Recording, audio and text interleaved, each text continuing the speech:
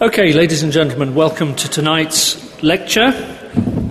This is an LSE Arts public lecture, which hopefully doesn't need explanation to you, but we are the London School of Economics, and I'm a pro-director. My name's Paul Kelly, but the London School of Economics doesn't just do economics and political science. We have provided a venue for all manner of art events and continue to do so over the year. As part of that, we do have this public lecture, the LSE Arts Public Lecture, and I'm delighted that tonight our lecturer is Ryan Pyle, who's going to speak to us about Tough Rides, Brazil. So Ryan was born in Toronto, in Canada, and spent his early years close to home, then obtained a degree in international politics, which is good because I'm a political scientist, from the University of Toronto, and it's fitting for the LSE that we have political scientists come to do interesting things. But unlike those who go on to be academics in the field, Ryan realised a lifelong dream, travelled to China on an exploratory mission. In 2002, he moved to China permanently, and in 2004 became a regular contributor to a number of publications, including the New York Times. In 2009, Ryan was listed by PDN Magazine as one of the 30 emerging photographers of the world.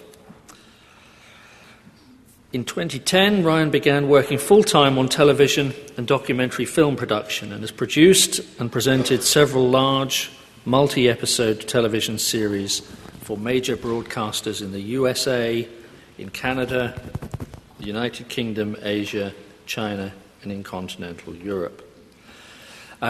Tonight's talk will be based on one of Ryan's adventures, and he is going to talk about his tough ride in Brazil. I'm going to leave the stage. He is going to range widely. He'll speak for between 45 minutes and an hour, and then there will be question and answers, which he will moderate. I will be here to make sure that you don't create a public nuisance, but otherwise I will leave the stage to Ryan and thank him for this evening. Thank you, sir. Cheers.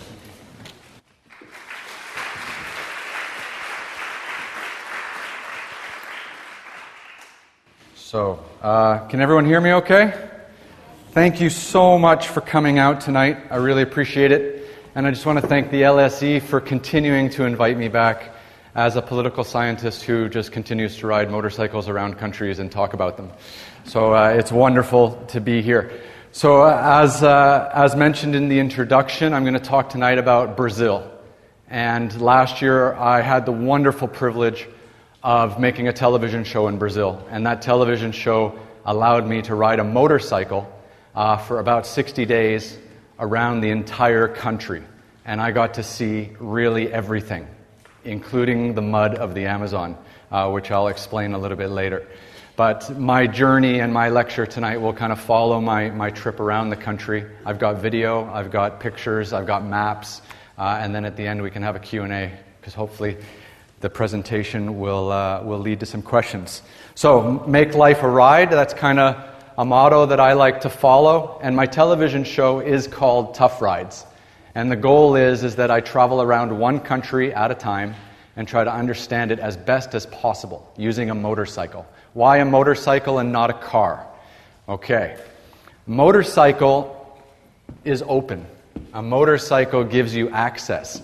A motorcycle gives you a 360-degree experience of travel. You're not in a bubble. You do not have your air conditioning on. You are not listening to Taylor Swift. Right? You are in the moment. You feel the temperature change. You feel the weather change. You smell what people are cooking. You earn every kilometer. And that's why I choose to do it, because it's such a strong and powerful experience.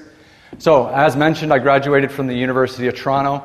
I moved to China. I wanted to be a photographer. I did that. It was great. Very funny. In 2009, I was named one of the most emerging photographers in the world right as I was exiting the industry.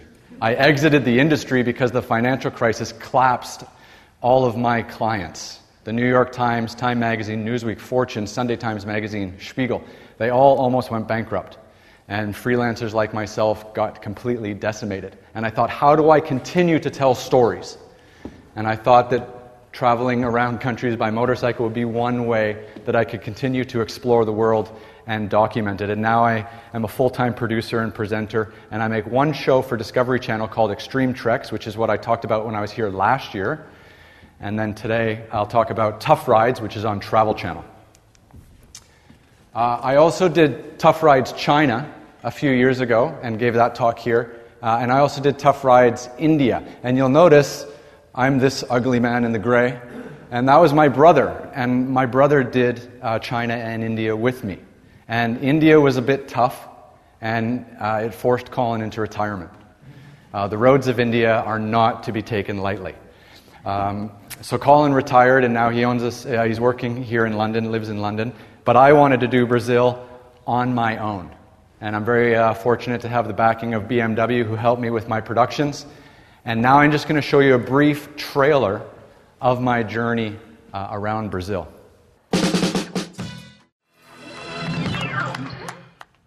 So that's a brief trailer of my 6-part television show about traveling around Brazil. And Brazil is amazing, and making television there is easy because it is so beautiful. And as you can see from this map here, number 1 is Rio de Janeiro, and that is where I started and finished my journey on the very iconic Copacabana beach, where all great things happen. And then I moved my way north along the northeastern coast. And then from number 8, which is Natal, I began to head west. And that's where you get into the Amazon. That's where things get a little hairy. That's where people don't travel by road.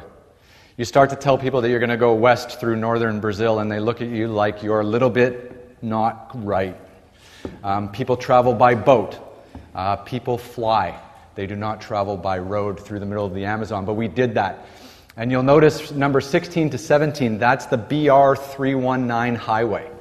Probably the most dangerous and difficult highway in all of Brazil, which I'll talk about a little bit later. And then down around 18, 19, 20, you get to Iguazu, you're back in civilization. You get to number 23, 24, you're in Florianopolis, which is the party town on the beach. Everyone's beautiful and happy. And then eventually you're back in Rio de Janeiro for caipirinhas on Copacabana Beach. So, Rio de Janeiro is the worst place in the world to start a motorcycle adventure because you don't want to leave. It is the worst. It is beautiful when you're on the beach. The sun is out every day. Everyone looks great. There's drinks. It's a wonderful place. They're hosting the Olympics. I believe the opening ceremony is next week. Should be interesting to see how it comes together. I don't know how it'll all work out logistically, but this works. And it works very nicely. But Rio de Janeiro is a city of contrasts. They have the favelas, they have the slums, there's a lot of inequality. It's a very complex city that definitely cannot be fully explained in my talk or my television show. But we did make an effort to kind of understand and explore the favelas. We went on a tour with a guy who knows how to get around in the favelas, and he introduced us to some of his friends. So we had a feel for what it was like to live in this part of Rio.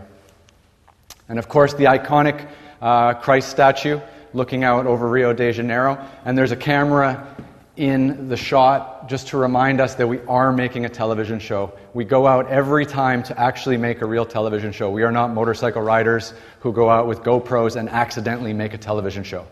We go out with real cameras. We use a drone. That's the back of my cameraman. He likes to climb on things. His name's Chad Ingram. And that's our SUV as well. So we travel with a support vehicle with the camera guys, and I'm on the motorcycle up ahead. And this is Chad's view from the car most of the time, and he's just waiting for one of those bulls to knock me off my bike so he has something to film. That's basically what happens. They're just waiting for me to get into trouble. And there was plenty of trouble in Brazil. And of course, this is one of our aerial shots that we use from our drone. In Brazil, we had a drone helicopter camera which can follow you high above. And this is beautiful because one of the things I didn't know about Brazil is that it is as flat as a pancake. It has coastal mountains along the eastern coast, but everything north and west of that is flat. So you can be 3,000 kilometers away from the Atlantic Ocean in the middle of the Amazon, and you are going to be 5 meters above sea level. So being able to see from above is a great way to get perspective on the country. And that's Chad in the front seat operating our drone, and that's Max, our second cameraman and Portuguese speaker in the back seat, also using the drone. So it gives you a little bit of a behind-the-scenes look at what the camera team is like. So that's a picture of me. This is day one. Please take notice of how clean I am. In that helmet, I am smiling because these trips are tough. Right? It takes about 6 months to organize them. All kinds of permits and visas and dealing with broadcasters and dealing with corporate partners and trying to figure out how angry my wife will be at which stage in this 60-day journey around Brazil. Really planning all this, but day one is beautiful because all of that is now behind me and I'm on the road, which is where I love to be. And it's good to be clean. This is day two. So the worst thing that can happen to you on a motorcycle adventure is your SUV breaks down. This isn't supposed to happen. This is the support vehicle. The SUV broke down 7 times in a 60-day trip. And we filmed a lot of it because it led to some very interesting and unique moments. But this was a scene that was all too common for us. This is supposed to be where the motorcycle goes if I have a problem, but it's not where the support vehicle is supposed to go.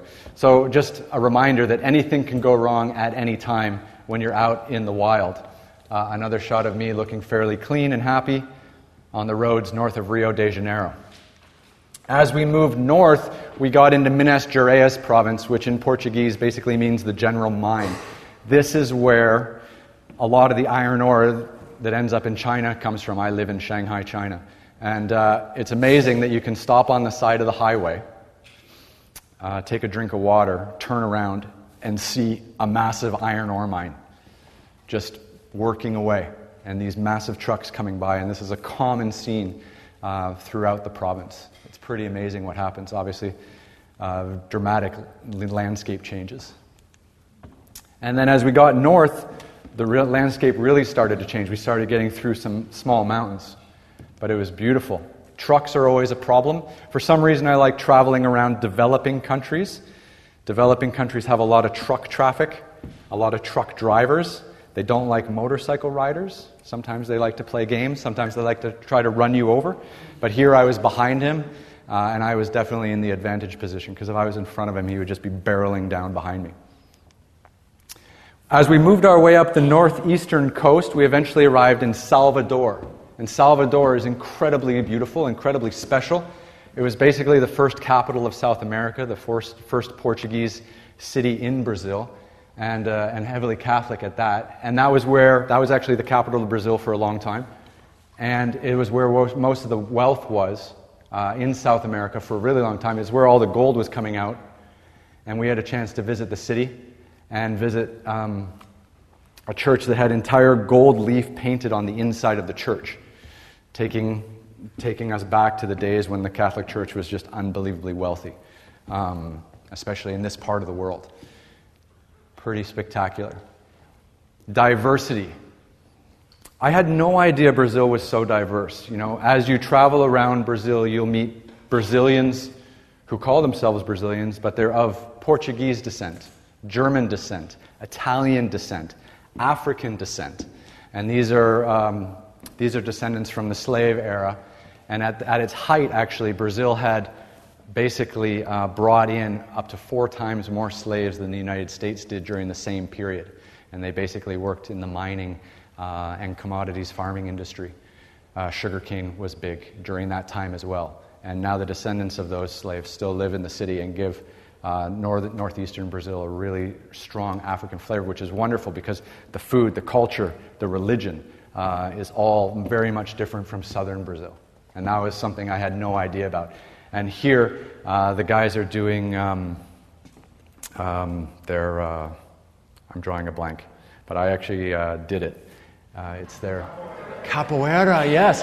I took a capoeira lesson, and I was horrible, but it ended up being pretty funny on camera. But there are these guys that are unbelievably athletic doing the capoeira. It was beautiful to watch and see. Coming from the northern hemisphere, like I do, I'm from Canada, it was very strange to be traveling north and have it getting hotter. You start off in Rio de Janeiro, you go straight north, you're getting closer to the equator. Sometimes you might expect it to go colder. I don't know if you travel from London to Edinburgh, it's going to be colder. But as you go north, it gets hotter. You have to start worrying about hydration. You have to start worrying about taking care of yourself because it becomes incredibly hot, some days up to 40 degrees Celsius on the bike, and not a lot of shade. Sometimes you see some donkeys next to the beach. This is just next to Natal, and Natal is stunning. You know, people talk about the beaches of Rio de Janeiro. People talk about the southern coast of Florianopolis, but actually the region around Natal, which is in the northeastern part, has untouched beaches with almost no tourism. A few donkeys and some fishermen, but not a lot of tourism, and they were definitely one of the highlights. And they have an established trail where you can travel for days along the beach, along that northern coastline, and you stay in little guest houses along the way, and we actually did that as part of our adventure and part of our show. And it was absolutely stunning. So that's a shot of me on the beach about to enjoy some beach riding. And these are some of the little canals that come out and connect that you have to get the car over and the motorcycle over because they're incredibly deep. But palm trees everywhere, stunning, stunning views, and great people. And nothing quenches thirst quite like coconut water. A bottle of water doesn't quite do it. And there's men like this everywhere around, ready to crack open a coconut and get you back hydrated. And just a really chill part of Brazil, something I wasn't, again, expecting at all. So, what was the plan for Brazil? We wanted to do a total circumnavigation of Brazil, counterclockwise in 60 days. What could happen? Well, when you put yourself out in the middle of nowhere, everything happens. We had extreme heat in Salvador and Natal, which is up on the northeast. And then we headed west into the Amazon basin, where we had a different kind of extreme heat that was dry. And then we got into the Amazon jungle, which was very wet and humid and muddy, and the bugs. No one really prepares you for the bugs of the Amazon. Let me just take a moment to think about this. You're riding your motorcycle, you're surrounded by jungle. You stop, you turn off your engine, you get off the bike, you want to have a drink of water. You can pretty much start a timer on your watch of 3 minutes. You have 3 minutes between when you stop to when everything within 5 kilometers can smell you and then wants to eat you. And they have black flies, mosquitoes, ants, everything. You are a food source at that stage. And then within about 3 or 4 minutes, you're slapping, you're pushing things off you. Ants are starting to move up your boots, and they bite. So the Amazon can be incredibly hospitable. Actually, I've done trekking shows in Tibet. I've been at 6,000 meters on the top of Kilimanjaro. I've been to a lot of extreme places around the world, and I would say at this stage in my career in life that the Amazon is the most uncomfortable place.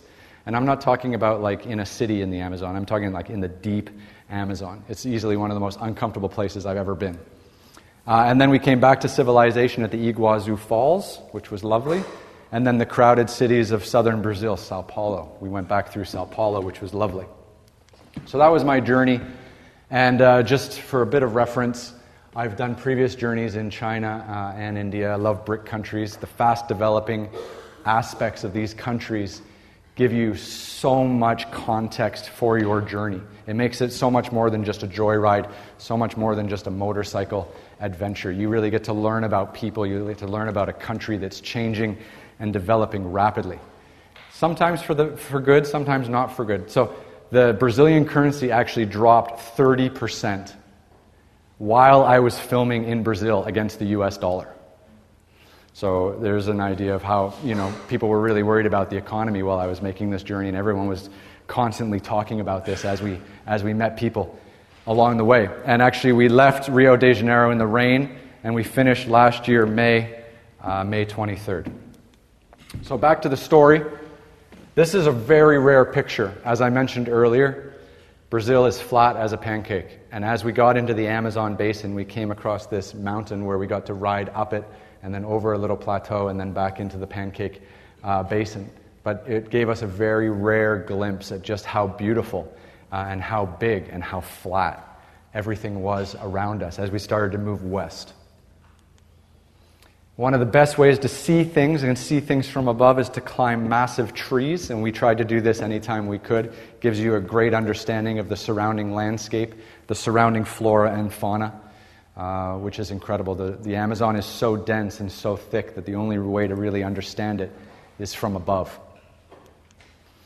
There's a picture of me looking a little less happy. Climbing a tree is great because you get to be up and there's a breeze and you can see things. But as part of our trip, we actually spent a night in the Amazon, sleeping in a hammock with nothing but some ferns to cover us from the rain. And of course, there were lots of bugs and creepy crawlies and snakes and things, climbing on you in the middle of the night. So that was me preparing our shelter for the evening. And you can just see how dense and thick everything is in the Amazon. You really just cannot see from here to the back of the room. And it's very claustrophobic. But you do get to meet really cool people. So one day, we were traveling through the Amazon, and we were having a really rough day. I was getting caught in the mud. I was very tired. I was dehydrated. And I said, guys, I'm just not going to get to the town we had to get to. And we were about 100 kilometers away, which was going to take another 3 hours, maybe. And I said, look, let's just find the next village and pull over. And we did that. And we met this man, Bata. And Bata definitely holds the Guinness World Record, unofficially, of being the most fertile man in the Amazon. Because he had 14 children, 37 grandchildren, and 3 great-grandchildren. And the night we showed up happened to be his birthday.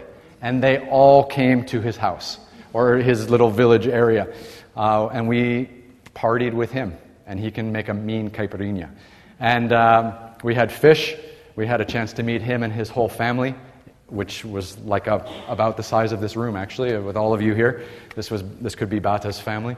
And just an amazing man, 54 years old, with a lot of kids and a lot of happiness around him. So it was great to be able to hang out with him. And his necklace is quite interesting. It's a crocodile tooth, and he actually wrestled down the crocodile with his bare hands. He has a picture of it, which he'll show you if you have the chance to visit. So just an ultimate human being, and very hospitable, and put us up for the night. And in his house, we slept on our hammocks. In Brazil, there's no beds, not in the Amazon. Everyone just sleeps on a hammock, and you have to buy your own hammock and bring it with you. And that's what we did along the way. So there's hooks everywhere, so we just hooked ourselves up and spent the night at his place, a little drunk from the birthday party. You wouldn't expect you'd want to eat corn in 35 degrees Celsius heat in the middle of the Amazon, but that's apparently all they have as you're rolling through truck stops. There's a guy barbecuing. It's like 35 degrees Celsius, and he's just sweating over a barbecue, making barbecued corn. But that was all we had to eat most days. That was all the food that was available.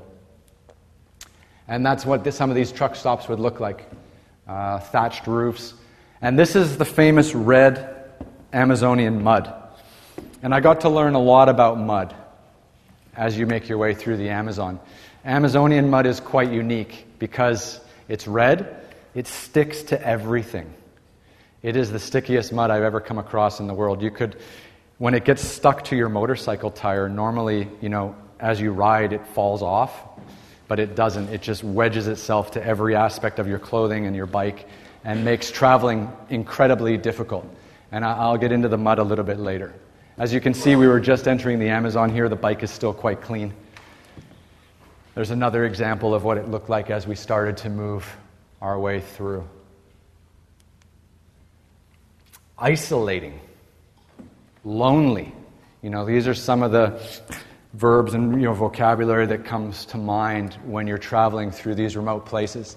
A dead straight road, slight rises every now and then, and just literally weeks like this as we made our way west. And yes, this does happen. Quite often, actually. So, back to my mud. There's really 2 kinds of mud in Brazil. One is the knee-deep mud, which is actually great, because all you do is line yourself up in another tire track, and it's knee-deep, and you go. But you go straight.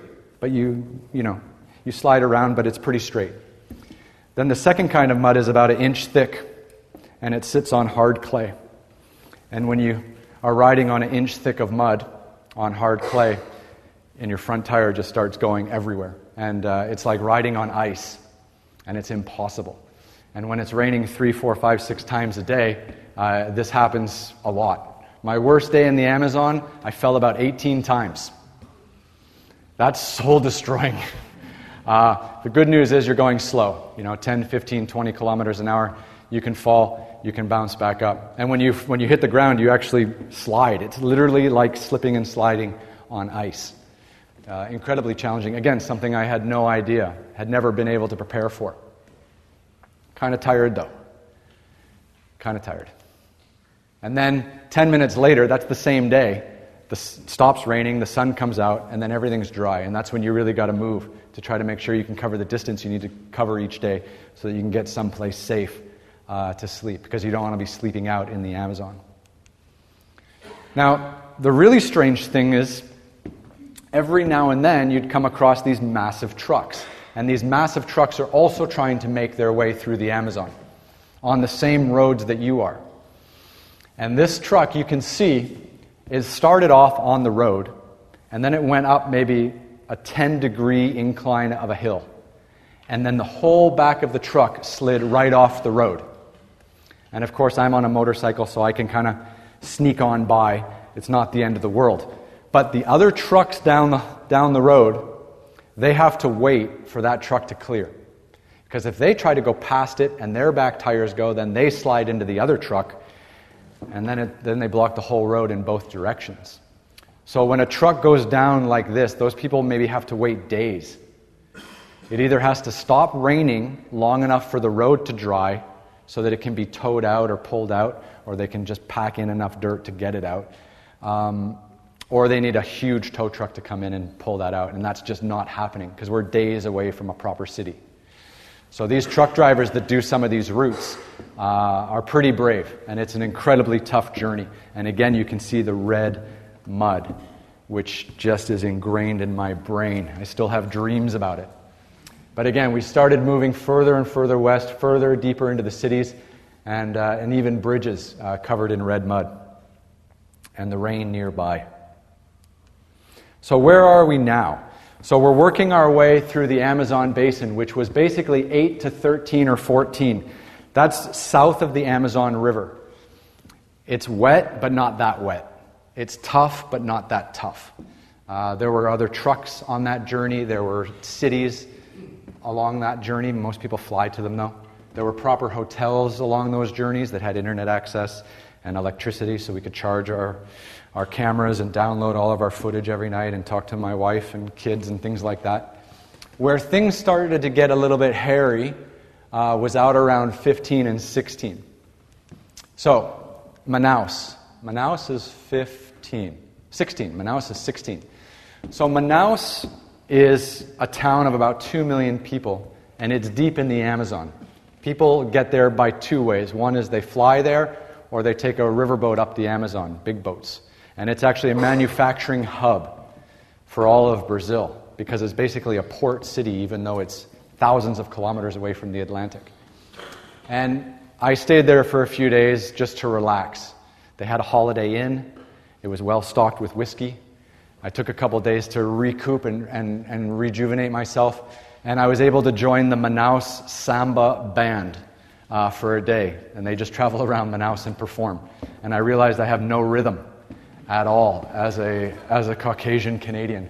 But they still let me play the tambourine, and I tried my best. This picture is quite funny because it's truly the last moment I was happy. For a long time. For a really long time, there was a little bar behind, and I would go and have a caipirinha, and then I would come back and play thinking that alcohol might loosen me up a little and I might get some rhythm. It didn't work. But I was happy. We had a day off. Things were good. Someone gave me a little green hat. Then we crossed south over the Amazon, and we began what is the BR 319 highway. And if you go up to a Brazilian person and you say, do you know about the BR 319 highway? If they do, they'll just shiver. Because it travels from Manaus to Porto Velho, right through the heart of the Amazon. The road was built in the 1970s by the military, and they did a horrible job.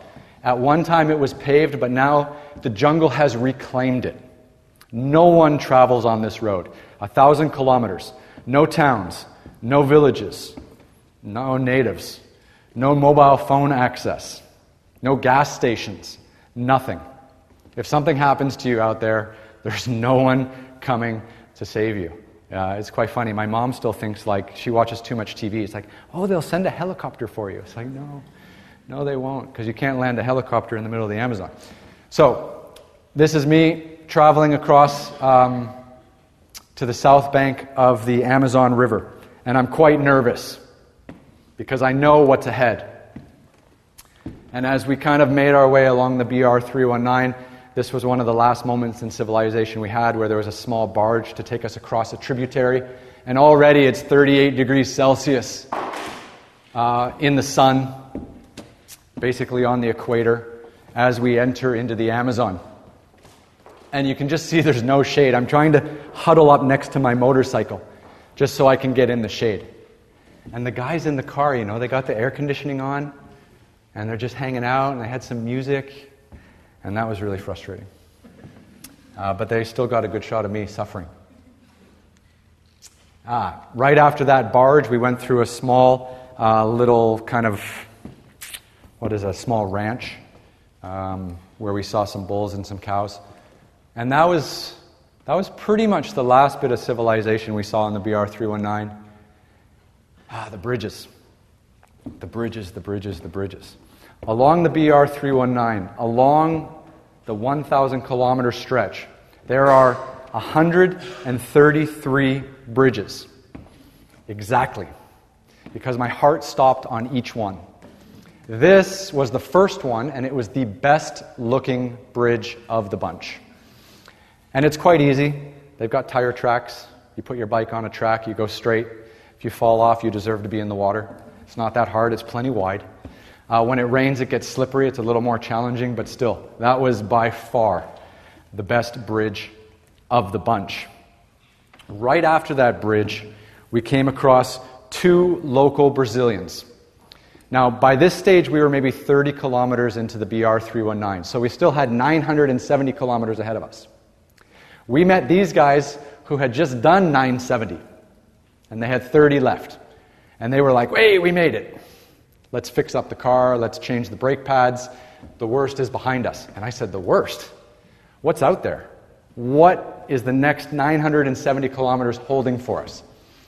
And these men took one look at our SUV, one look at my motorcycle, and just laughed. And they said, no effing way are you going to be able to do this journey. And this is me thinking, with the BR, that's the BR 319, you can see this little bit is paved, but only for a couple hundred meters, and then it just goes to dirt again. And you can see their car and endless road. And there's 970 kilometers past their car. And they're basically telling me, as local Brazilians, and they're hardcore, they're topless, right? They've just come out of the jungle, right? They know how to fix their car, we don't. They know how to fix a motorcycle, I don't, right? They're telling me it's not going to happen. On camera, they're telling me it's not going to happen. And they're like, 2 things. They said, number 1, do you have a shotgun? And I said, no, I'm not from Texas. I'm Canadian, not American. Tried to explain the difference. I was like, do you know Donald Trump? They didn't, so it's good, I guess, because he hasn't continued, dominated the airwaves there yet. But they said, do you have a shotgun? I said, no. Why would I need a shotgun? I'm just going through the Amazon, quite naive. They said, big cats. Don't go into the Amazon without a shotgun. So that scared me. And then he brought me around the back of his truck and he showed me a shotgun and shells, and I was thinking, I've never fired a gun. That's not really me. And that was kind of scary. And again, I'm sitting here thinking, am I going to go that way or not? And then the second thing was, they looked at my motorcycle. And I had a big F800 GS BMW motorcycle. And they looked at it and they said, that bike looks heavy. And they said, in some places the mud's up to here. And they just said, you're not going to make it. That motorcycle is going to have to go on top of the car in order to get through this road. And I was like, no way, come on, I've done China. I rode my motorcycle to Mount Everest Base Camp. I've been all through India. Like, I'm not going to have to put a motorcycle on top of a car to get down this road. That's kind of soul-destroying if you take yourself, as a serious motorcycle rider.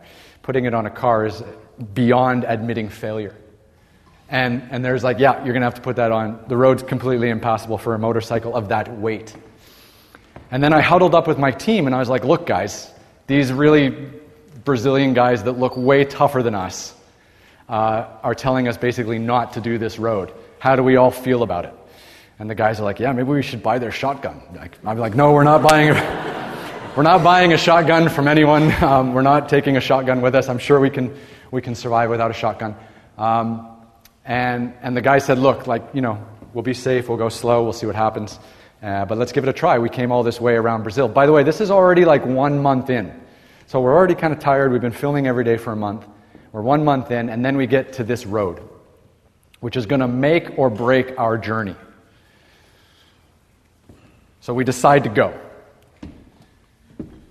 Right after we left those guys and said goodbye, and they laughed at us, we came across this small bridge, and this was a bridge that was in construction. We're lucky they were fixing it. And we actually went across the bridge with it in this state, which was a bit hair-raising.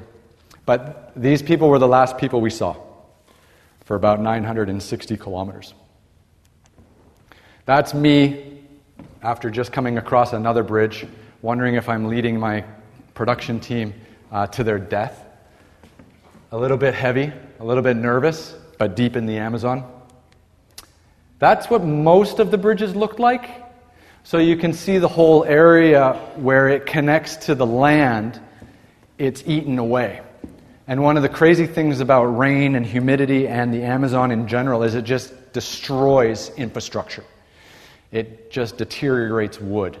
7 rains a day, 35-degree heat, nothing survives that's built by man. And every time the big SUV, 1,000 kilometers, we had to carry our own water. We had to carry our own petrol. We had to carry our own canned tuna, peanut butter, and bread. And we had a big bottle of cachaça because, the nights get lonely, and some lime. So at least we could have proper caipirinhas on the road. But really, the SUV was so overloaded and so heavy. And every time it went across these bridges, it just dipped. And my heart just stopped every time. And there's a shot of me looking quite nervous again, wondering if this was a good idea. And this is probably my favorite shot that really shows what it's like. So you can see the potholes. Okay. It rains every day, muddy potholes. You cannot tell how deep the pothole is until you are in it. So you think in a car that's not maybe a big deal, but in a motorcycle it's a huge deal. Is it ankle deep or waist deep? And you don't know until the front wheel goes in. And when it's ankle deep, the guys all go, oh, it's ankle deep. And when it's waist deep, I go in, the front wheel goes in, I fly off my motorcycle, the guys are like, yes, we caught it. Right? That's basically what it was like. And one of the things I didn't really understand is that these potholes cover the entire 1,000 kilometers of road. So every 5 meters, every 10 meters for 1,000 kilometers, you're dipping the front wheel in, waiting to see if it goes down, and then hitting the acceleration to try to come out the other side. And you're doing that day in and day out. 1,000 kilometers, we did it in 7 days. Our worst day was the middle day. We rode for 14 hours. We did 40 kilometers. And it was because of days like this. And it's so claustrophobic. It's like being in the Amazon on a road like this, if you can call it a road, it's more of just a bicycle trail, is so claustrophobic. If you can see where I am, I look left, I can see maybe 5 meters before it's just black of dense Amazon rainforest. I look to the right, maybe I've got 10 meters of Amazon rainforest. And in there are things I don't want to know about. And there you are, just rolling along for 7 days in a virtual green tunnel. And some of the local people we met, they said, whatever happens, do not go into the bush. If you break down, you stay on the road. If you have to sleep, you stay on the road. Apparently, all the really nasty things will not come out into the open on a road like that and attack. So if you go into the bush, you go into their home, they're defensive, they attack you, they bite you, whatever. But if you stay on the road, that's kind of a safety zone. And the biggest issue was the snakes. And oh my God, did we see snakes, like really long, colorful, probably dangerous snakes just cruising across the road super fast as we were coming through. Very uncomfortable. I'm glad my mom's not here because she would have freaked out with the snake chat. Some places it was a little wider, but you can see just equally destructive road. Very muddy, very wet, very challenging. There's a picture of me feeling super happy about the day, wondering when it all might be over. Wow, the nights. The nights were spectacular. People ask me, what was your most favorite place you visited in all of Brazil? And I have to say that this road, as hard as it was during the day, after a few caipirinhas at night, sitting out with our fire, the stars were incredible. There is no light pollution anywhere in the deep Amazon. And you can just see everything. And you'll notice there's a little structure here. So, along this BR-319, one of the reasons it was actually made was for telecommunications. And every 40 kilometers, they have a little shack like this with a huge mobile phone tower. And the mobile phone tower beams internet access across the Amazon. But it doesn't filter down to the road or to where we are. So we were without communication for 7 days, but there's internet beaming through the jungle. And these little huts are all locked, and we couldn't go inside. But what we did was we hung our hammock on the wall and on our car. And then we put the big mosquito net over the top, and then we slept. And that's how we made our way through the Amazon, through this stretch. So that's a typical night scene of what it was like sleeping out in the middle of the jungle. And this is us leaving one of those huts and one of those telephone towers one morning as we got out. We were on the road every day at 6:30 in the morning, and it was winter, so it was getting dark at about 5 or 5:30 every night, and we definitely didn't want to be out riding in the dark, because then you can't see the potholes, you can't see the potential wildlife. It's not a happy scene. The SUV got stuck just as many times as the motorcycle did. Big, heavily weighted down SUV getting stuck 4 or 5 times a day. Now, how did we get the car out of these situations? We had a winch, right? It's that chain thing that you put on the front of the car, you hook it around to something, and then you pull the car out. And you can see there's not a lot of trees and stuff next to the road, so we had to have a pin. And a pin was kind of a big nail, about 3 feet, about a meter. And what we would do is we would take it out and hammer it into the ground about 10 meters away from the car, and then we'd hook the winch up to the pin. The pin would be nice and deep, and then it would anchor the car as we pulled it out. And every time the car got stuck, it was about an hour. About an hour to kind of hammer in the pin, make sure it was sturdy, hook in the winch, pull the, we were pushing the back as we winched as well. And then to take out the pin was not easy. And then usually we would just sit and relax and try to drink some water without being attacked by bugs. And that was kind of happening on a regular basis as well. So we had no idea. We thought the car would be able to go through quite a lot easier than it did, but it didn't.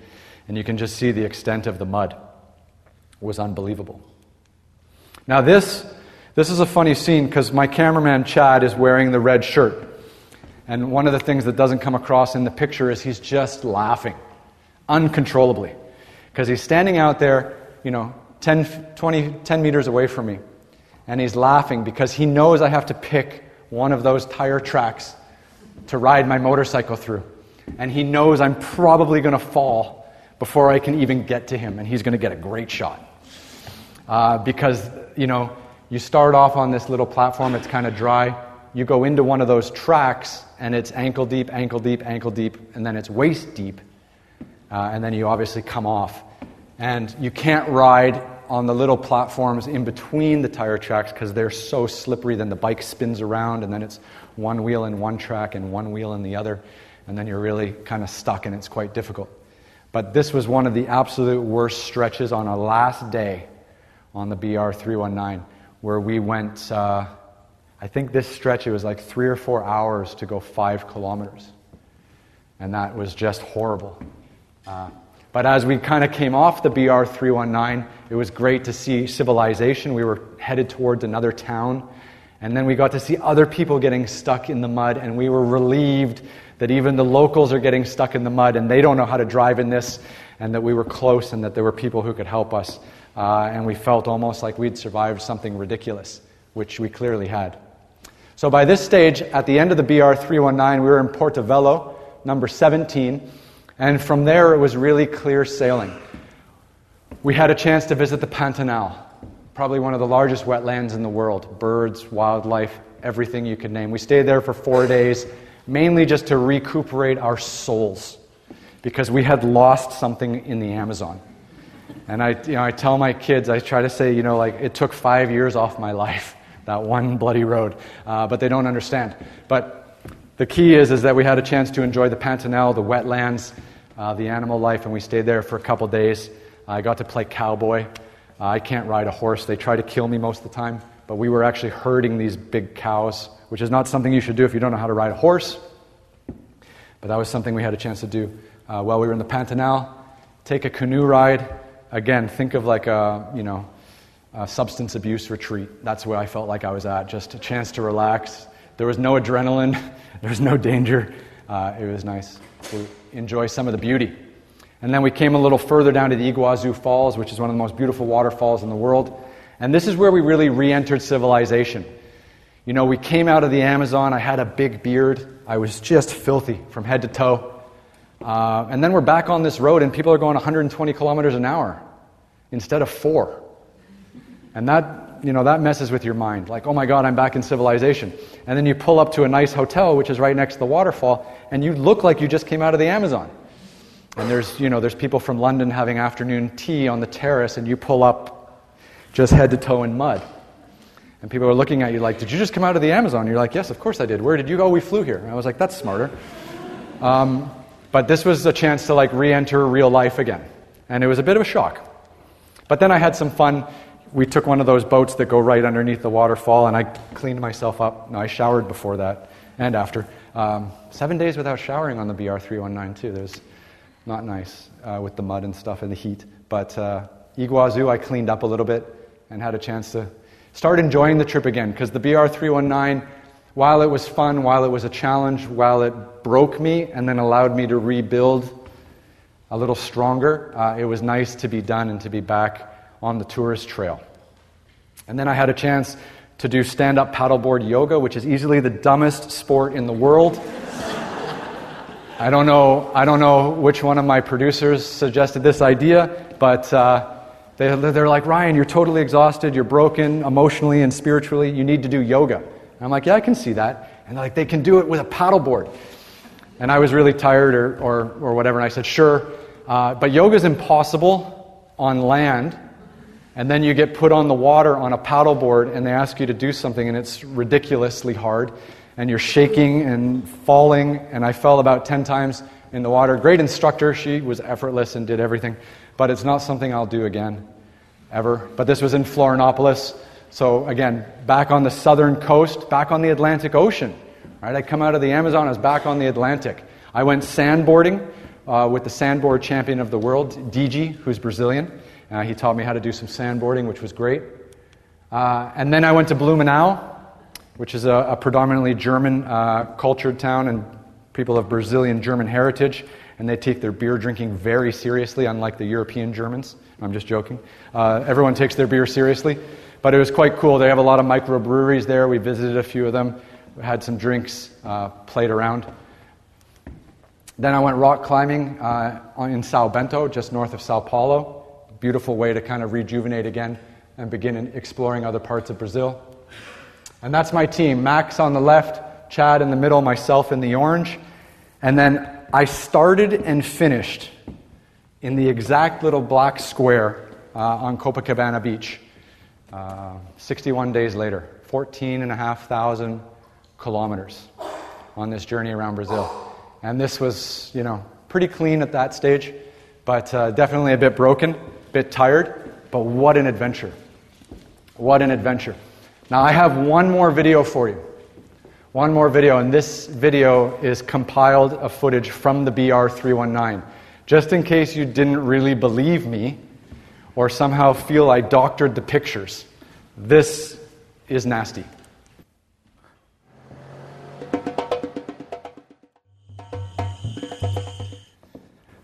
So that's a little bit about the BR-319. Was it a success? Yes, because I'm alive, which is great for my family and stuff. I said that pretty casually, but I'm happy in general. I think we were the first people to circumnavigate Brazil and make a television show about it. You guys have a famous soccer player who did something recently, but he was only there for like a day and a half or something.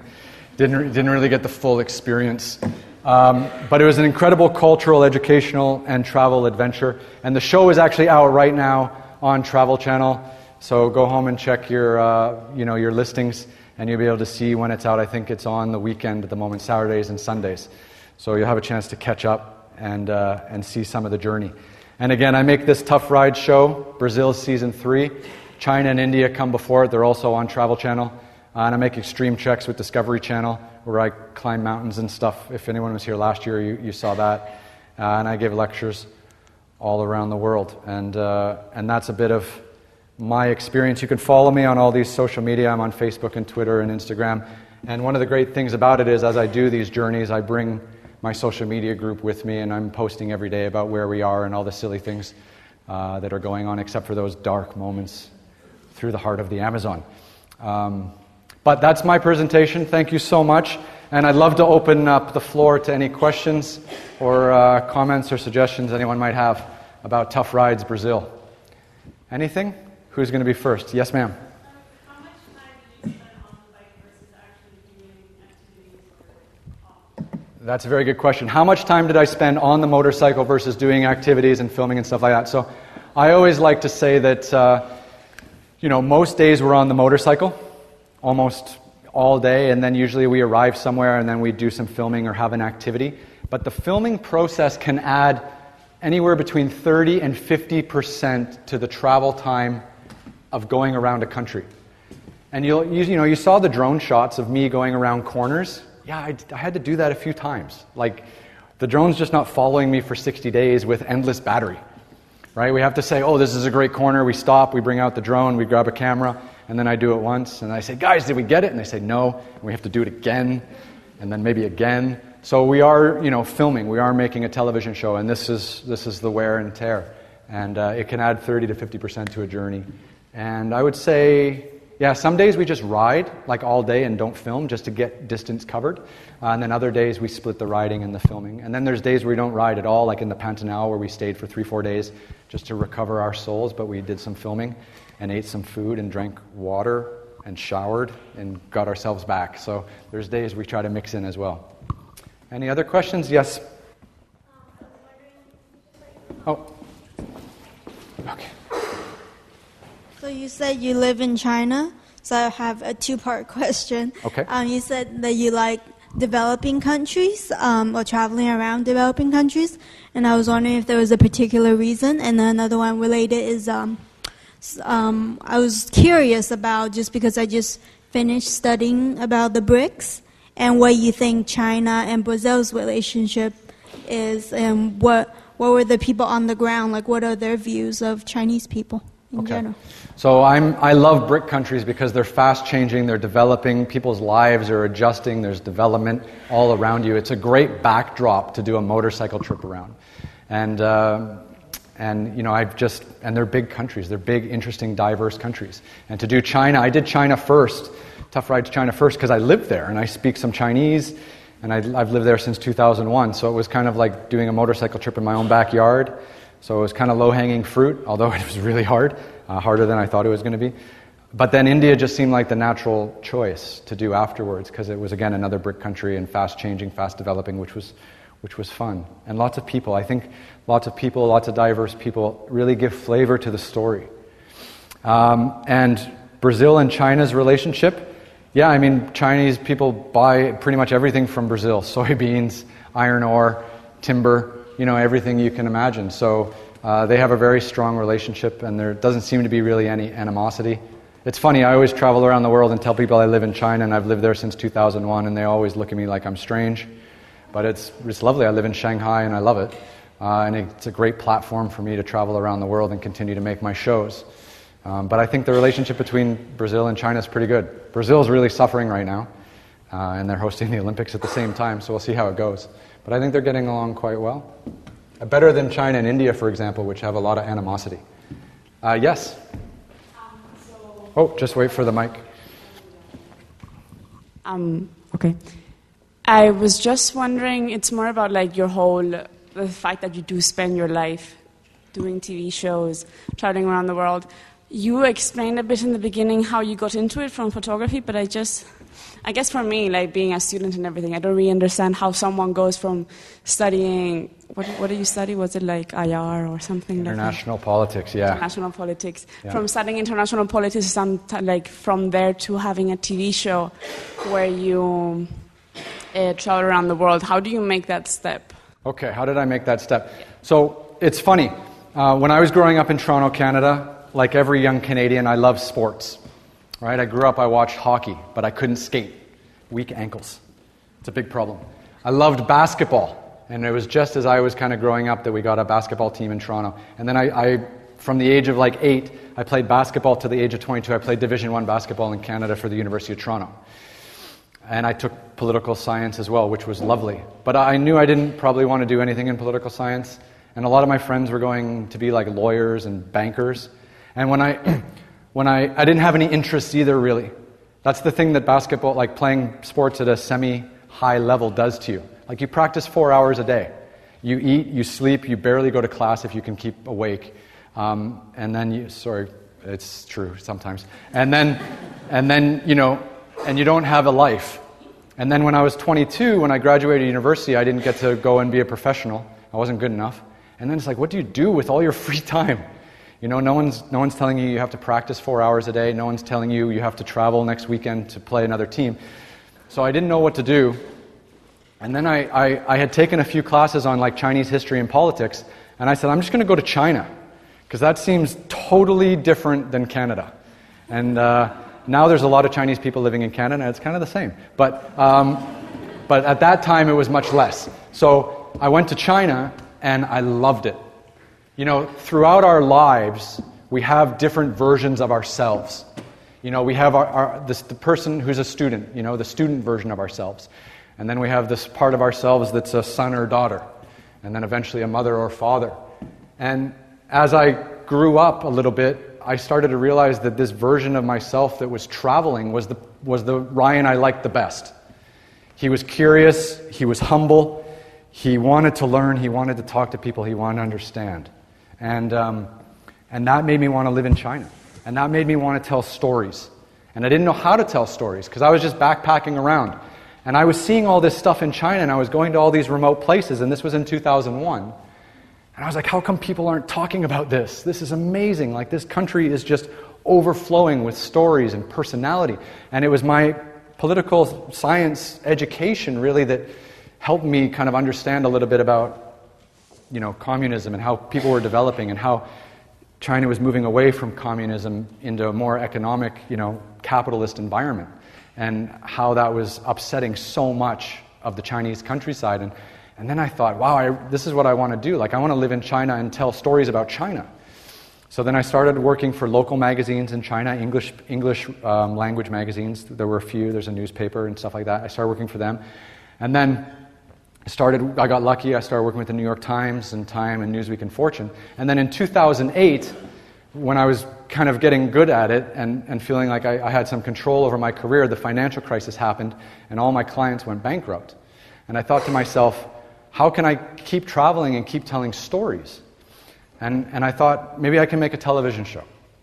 So I thought that if I made a television show about China, because China was what I knew best, I just spent 10 years kind of documenting and photographing China, that maybe I can get some traction faster than if I visited a country I didn't know anything about. So I brought my brother along with me because he knew nothing about China. And I was kind of a semi-expert, and I spoke some Chinese, and I had the background with the New York Times. And we thought, what's the best way to show off China in the most objective way possible? Because I still do feel like a lot of the reporting on China is very subjective and very leaning in different directions that don't necessarily represent the country as a whole, the way I see it. That's a different topic and a different conversation and a different lecture. But I thought if we just ride motorcycles, then people can see all the diversity in China for what it really is. And then they can see it with their own eyes. And we did that, and we called it the Middle Kingdom Ride, because we thought we would only do one. And then we got really lucky because Travel Channel bought it. And we made a television show somehow. You know, we didn't really know. We hired a few people that knew, and they helped us mold it and shape it. And finally we had, something that was interesting to people. And one of the biggest feedbacks I get about Tough Rides China is I had no idea China looked like that. You can go out to northwest China and people look Afghan with green eyes. And they look, Middle Eastern or Indian. Not kind of Han Chinese or what we would all stereotype as being Chinese. And then you go down to Tibet and everyone's totally different again. Similar to Brazil. All these countries have unbelievable amounts of diversity. And we wanted to show that about China. And I think we did. And yeah, it's a brother motorcycle ride, which actually at the time no one wanted to see because of Ewan McGregor and Charlie Borman, who did their long way round and long way down and basically destroyed the industry for anyone who ever wanted to ride a motorcycle ever and make television. But again, we had one partner that was interested, and that gave us a chance to create and tell stories. And that's how I did it. We did it on our own. We didn't get commissioned to do it, and then we got lucky. And now, we're in season 3. We're planning for season 4, and I do other shows with Discovery. And now it's kind of blossomed into a bit of a career. But we just had to go for it. Similar mindset to when I first moved to China in 2001. I didn't know any Chinese. I didn't have any friends. I think I had $2,000 in my bank account. And, I just moved to Shanghai and was like, I'll just figure it out. But we made television. And now we do it regularly. So it was fun. And it's been a great journey because I still get to tell stories and see the world. Any other questions? Yes? So, in the remote area of China, they're building railways for thousands of miles. Do you see any economic reason of some other reasons to build the superhighway or railways in the Amazon area? Yeah, so China obviously has world-class infrastructure. No doubt about it. When I travel from Shanghai to Beijing, I don't even fly anymore. I take a 4.5-hour train. It goes like 500 kilometers an hour. It's amazing. So China's got a great train network. They have trains all around the country. Brazil could really benefit from a great train network. And I'm sure the Chinese are probably bidding to build it. Because, going through the Amazon by road is just not possible. Whether they can find a way to build a railway through the Amazon, both to get minerals out and people in, or vice versa. Most railways in this world start as a mineral exporting concept and then eventually bring in tourists and other things like that. But I'm sure Brazil would be great for that if they could ever figure out how to not have massive corruption scandals with their oil companies and have all their politicians go to jail, which is the big story at the moment. I'm sorry if that sounded a little biased, but this is the problem. As you travel around Brazil, you start to realize how amazing Brazilian people are and how resourceful they are and how ambitious they are. I don't know if there's any Brazilians in the room, but people in your country are amazing. And the one thing that everyone said was, man, the government's really holding us back, which is hard. But that's like every time we stopped for coconut water. It's 36 degrees Celsius. The guy starts complaining about the government and corruption. We're in the deep Amazon having caipirinhas for Bata's birthday, and we're surrounded by all his grandchildren. He goes, the government, it's not great. So this is a problem. And hopefully they can resolve it and continue to develop, because the country's amazing. And I hope I can go back. I'm definitely going back. I make a show called Extreme Treks with Discovery Channel. I'm going to go back and do a jungle trek sometime soon, which will be, and I hope I can get that guy Leo that I was with also. Yes, ma'am. Hi, Hi, I have a two-part question, if I may. You often mentioned the term soul-destroying.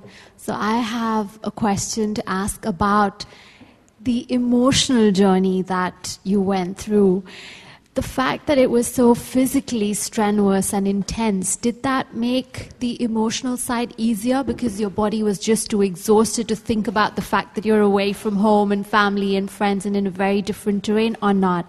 And my second question is, you've interacted with people across the world on the widest spectrum, nation state, culture, ethnicity, economic backgrounds. What have you learned about human beings and human nature? Okay, let me do the second question first. That's really intense, actually. You're gonna have to. I thought I was just going to talk about motorcycles and people would clap and then I would leave. Look, people are all the same everywhere. I think this is the underlying factor. People want to work. People want to feed their families. People want to protect their families. People want to live in an environment where they can see their kids grow up and do better than they do. Everywhere. You know, and where in the world can people live where they can have access to that safety and that development opportunity? And, you know, whether you're in the Amazon, whether you're in Sao Paulo, whether you're in a favela in Rio de Janeiro, you know, everyone is where can I spend my days giving my time to earn an income that allows me to feed my family and give my children a better opportunity? And that is what I have learned everywhere, whether you're in Delhi, Manali, Amritsar, Sao Paulo, Manaus, or even in parts of China. You know, that's the underlying factor that everyone cares about first. And then the second thing is, oh, you have an iPhone. So, you know, in China, everyone has phones. Mobile phone connections are amazing. Less so in Brazil, but India as well. So, you know, those are the basic elements that everyone's really focused on. And what was the first question? I got totally confused. About the emotional... Oh, yeah. It's really hard. So it's called tough rides, right? So it can't really be that easy. So as I travel around these countries, I look for one road that's really going to push me. And I think this is some kind of torture element that I have for myself, because I played basketball for many years. And basketball's a tough sport. You have a coach that drives you every day. And then when that stops, it's over. So it's like, where do you get that adrenaline, which is a drug? Where do you get that adrenaline? Where do you get that emotion of playing basketball, of competing? Who's your enemy? Who are you going to beat? You know, what's it going to be? And I think that I use my television shows in some kind of perverse way of maintaining that adrenaline. And I always go out, and I have a show called Extreme Treks where I climb mountains, and it's 5,000 meters above sea level, and it's a snowstorm, and you're almost at altitude sickness and hypothermia and all that, but you carry on, and it's awesome. And you live, right? And that's the whole thing. And then the BR 319 in India, it's the Sach Pass or the Rotong Pass, just north of Manali. In China, it's Tibet on the G219 highway. So I look for all these challenges, and yeah, I think it's just I miss the competitive basketball days in so many ways. My coach would love to hear me say that, but. I'm constantly looking for these challenges because I think it's fun to hit the wall. Like, it's great. So many people, I feel, go through life, they don't know where the wall is. And when you hit that wall, you fall, you get some man tears out, the camera's on you, in this case. There's a lot of man tears in my show. And then you pick yourself back up and you finish what you came there to do.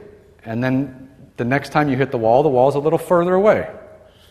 And a little further away, and every time you kind of get a little stronger. And I think that's what I'm looking for all the time, because I don't get that in my daily life. And I think a lot of us might not. And I don't want people to think like I'm chasing some kind of death wish. I'm not. I don't think in any of my shows I've been in like mortal danger. It's just an exercise in discomfort. How uncomfortable can you be on a motorcycle for 60 days? And where can you go, and what can you see, and who can you meet? And that's really where we're trying to go with Tough Rides and Extreme Treks, where we can do things and really connect with people or challenge ourselves with Mother Nature in some way to have a meaningful, emotional and physical experience, which I kind of crave. I mean, that's why people climb mountains. Earlier this year, I climbed Kilimanjaro in Tanzania. I walked across a desert in western China. I just like these kinds of things, and it's lonely and it's hard, and your feet hurt afterwards, and you get sunburned and stuff. But yeah, I kind of feel like I'm really like living, and I'm out there, and have a chance to meet cool people. And then if I can bring a television audience with me who might not be able to go there and see that, maybe I can be a compelling lens for them to see the world through. And, maybe they like me and they would just want to follow my journey, or maybe they just like the place and they just have to put up with me for 45 minutes. Whatever the story is, I'm probably going to keep going out and keep making stuff. And hopefully, people just continue to come out on Wednesday nights and hang out with me for a bit. Is it Thursday or Wednesday? Thursday. Sorry, I'm still a bit jet-lagged. Any other questions? Yes, sir. I just wondered how you and your team prepare these journeys. Like you said, it takes 6 months just to check everything out. And what do you take in particular care of? What is important on these journeys? And then what could you recommend for other people who just want to take a ride on a road for a couple of months? So the preparation's really intense. Like, we are making a television show. I am traveling with a production team. Safety is the utmost important. Safety with discomfort. That's what we're always looking for. And we need to plan out the road. Which roads are we going to take? Where are those hotels or safe places every night going to be that we can get food and water and gas, and talk to our families and things like that. That's really important. So the route is crucial, and I always hire someone who's local to that country to help with the routing and the planning. And then we look for really interesting people to meet along the way who can help us access really remote places or really remote things. And some of those people are on camera, some of them are off camera, but they're always wonderful. And then lastly is the bike. The bike is important. You want a good bike. I work with BMW. They make great bikes. But if I didn't work with BMW, I'd still make the show. And I'd just grab a local bike and figure out how to fix it. But you just, you can't let anyone stop you from exploring. That's kind of my attitude. And if the bike breaks down, you somehow fix it and you keep moving. You just keep moving. You get addicted to moving. But things to bring, if you want to go to Brazil, I'd bring a sat phone. Mobile connections are really bleak. They're expensive, but really worthwhile, especially if you're in the middle of nowhere. If you're in China, you just need a mobile phone because they have mobile phone access around the whole country, which is incredible. And just bring an appetite to explore and patience. You're never going to get anywhere fast in a developing country. One day in India, which is hilarious, we were in India, we were in Mumbai. We came into Mumbai at 5 p.m. and I could see my hotel. It was 3 or 4 kilometers away. It took 5 hours. Unbelievable. But we filmed it, and it was part of the show, and we had some fun. And I was riding a Royal Enfield motorcycle. This was Tough Rides India. And all these other Indian guys that were also on the same bike as me, they all came up, and we were all sitting in the traffic, and we just started chatting. And we made like 10 friends in 5 hours. And, you just take what you're given. And, you just go with an open mind and a lot of patience and try to be safe every day. And I think that's the key. But definitely do a lot of research and planning. But everywhere is great to go, pretty much. Except for war zones and stuff, which are really not good. But, Brazil, India, China, these kinds of places, maybe Russia, maybe, who knows. Any other questions? Yes. Oh, we got a microphone for you. You said when you were in China, you learned Chinese and you speak Chinese now. In Brazil, was there need to speak Portuguese? Did you learn Portuguese, and does it change your personality if you jump, from country to country and from language to language? So I speak some Chinese. My wife is Chinese. I've lived in China for 15 years. You end up getting some. I'm not very prolific or proficient. I'm like an intermediate language speaker. When I did Brazil, I didn't speak any Portuguese. I picked up a few phrases along the way, but I'm still pretty hopeless. One of my crew spoke Portuguese, which is great. Also, if you're doing a motorcycle trip, don't go alone. Bad things can happen if you break down and you're alone. Maybe you go with another rider or someone, because traveling alone, I think, can be quite challenging. But no, as I travel from country to country, it's kind of the same me. If I'm in Brazil, I don't become all hot-blooded and macho. Although there was a lot of that, the men are men, right? You go to Copacabana Beach and everyone's in a Speedo and barrel-chested, and that's what it is.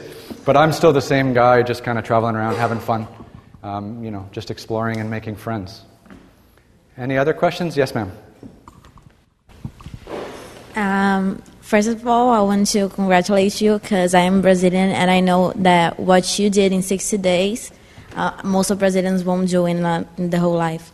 So first of all, congratulations for that. Thank you. And what I want is a really cliche question, but if you had to choose one thing that you got from the trip, like that Brazil has that nowhere else in the world has, like what would you choose? One thing.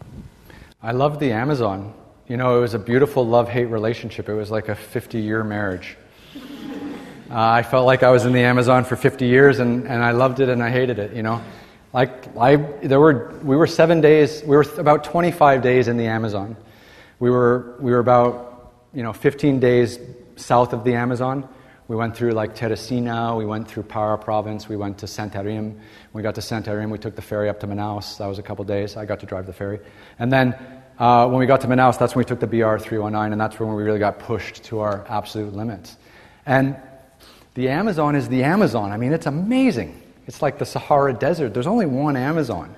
And, to ride a motorcycle through that, to travel across it by land, is a great, mini achievement for people who care. And not a lot of people care, but I'm quite pumped by it. And that was what kind of kept me going the whole way. And each day I was kind of just broken at the end of it. Again, reaching that limit. But then, you try to clean yourself up, and then you have a little food and a drink. You go to bed in a hammock, you wake up and you're ready to tackle it again. And the mornings I was ready, I was up for it. And then by the evening I was broken again, and then the cycle continues. But I really love the Amazon. There's nothing like the Amazon anywhere in the world, maybe. I don't know, like sub-Saharan Africa or along the equator. I've been to Indonesia. I've been to, Vietnam. I've been to, other kind of regions along the equator. But there's something just powerful about the Amazon because it is huge. And when you're in the middle of it, you have this worry, this kind of hopeless feeling, like, are you going to get out? And I said it in the video, like, when you kind of get halfway and you have a bad day, it's like, do you keep going? Do you turn around? These are the kinds of things that just work in your brain. But the Amazon is unbelievable. Yeah, there's only one Copacabana beach. Yeah, there's only one Sao Paulo. Florianopolis was fun. But the Amazon is something that, I really hold on to. Anyone else? Yes? What has traveling around and going to all these countries taught you about your own culture as a Canadian? As a Canadian. So what has my travels around the world kind of taught me about me being Canadian? So I don't really know. I'm a Canadian guy. I'm pretty relaxed, pretty tolerant, anti-guns. Growing up in Canada is amazing. It's pretty safe. People treat each other nicely. The government takes care of you. It's a huge country. There's not a lot of people. There's no traffic. I just did a 70-day motorcycle journey across Canada. I just finished 3 or 4 days ago. And then came here, and it was with Tourism Canada. And I just love Canada. And this trip just helped me kind of rebuild that appreciation for my home. But I also like living abroad and traveling abroad, and I actually like bringing that Canadianness, if that's a word, with me when I travel. And I always tell people I'm from Canada, and they're like, wow, it's good you're not from the U.S. And I say, thank you. But, we have that reputation as being kind of a home for everyone and pretty, nice.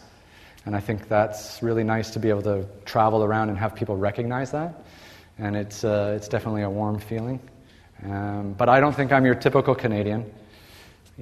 Obviously there's lots of Canadians traveling and doing things around the world, but I seem to be really addicted to it in an unhealthy way, maybe. But it's fun, you get to see a lot and feel a lot, which I really like. Yes, ma'am, in the back. I'm stuck with the cats. Did you see any cats in the Amazon? I did not see any cats in the Amazon. No big cats. Not one. Not one. So I had a guide named Leo just north of Manaus, and he took us into the Amazon overnight. And he said, a big cat will never come near you if you're with a group of 5, 6, 7 people and making noise. They just stay away. He says, if you're by yourself, then maybe that big cat will think you're a little vulnerable and might, approach. But nothing. I mean, you have to hide out in a bush with a telescope all night long if you want to see like a jaguar or a puma or something like that. You can walk in and you're not going to see anything. And it's early morning and super late at night. They're not out during the daytime when you want to see things. they're hidden, and for good reason. So we didn't see any big cats, sadly, but maybe next time, hopefully. Any other questions? Who have I not called? Yes, sir. How about you? Did you feel like you were in real danger any time in your journey? Did I feel like I was in real danger? No. I mean, obviously the worst part was, the most dangerous thing in Brazil is the truck drivers. So, going into the Amazon, you're in traffic, there's trucks, they try to run you over, they don't give you enough space. Coming out of the Amazon, down from Iguazu, it was raining every day, it was like 5 degrees Celsius, the trucks were trying to run you over. So dealing with civilization is the dangerous part. Really, I mean, going into Sao Paulo at night, a little uncomfortable in some places. Dealing with truck traffic, specifically in India. Indian truck drivers are insane. We had a lot of close calls there. But being out on the BR-319, again, it's you've got a truck full of food and water. Yeah, you could break down. Yeah, I could get stuck in the mud, but you're still alive. I mean, it's not dangerous in a way where you're going to die. It's just going to be kind of difficult for a bit. We were never more than, once you're right in the middle, you're still 3.5 to 4 days away from a town. And if the car got stuck, the bike could probably still go. And if the bike broke down, the car could probably still go. And we had enough food to last. So, you take precautions. I had a satellite phone. I had guys I could call, who had big SUVs that might be able to come out and help us if something really went wrong. So that's part of our preparation and safety, is knowing people who can kind of help you get through in some parts. So again, it's not real danger. It's more of just an exercise in discomfort, which you have to be kind of looking forward to, because that's where you get pushed. But you're in the middle of nowhere. Yeah. Being kidnapped or... Well, there's no one. So who's... there needs to be other people around to be... You have a better chance of getting kidnapped in Sao Paulo at a stoplight than you do of having someone just come out of the bush in the Amazon. There's no one there. Trust me, there's no one there. There's nothing... you could get bitten by a snake or wildlife, maybe. The snakes were the scariest thing, and then sometimes when you would stop... You have to tuck your pants in your motorcycle boots, because then you can see the ants coming a little bit, because you have motorcycle boots and then you can see them coming, and then you have to slap them away.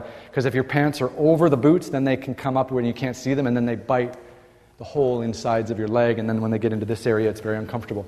But that's just, the snakes, they're poisonous, the ants are annoying, but it's just discomfort. Is it time? I think I was going to say, I think we need to bring this to a close. Okay. But thank you for an absolutely fascinating and colourful talk. I'm sure we could have had many more questions, and we could probably run on for another hour, although we're not entitled to do that. Not entitled to do that. So perhaps everybody, if you could join with me in thanking Ryan for his talk tonight. Thank you all too.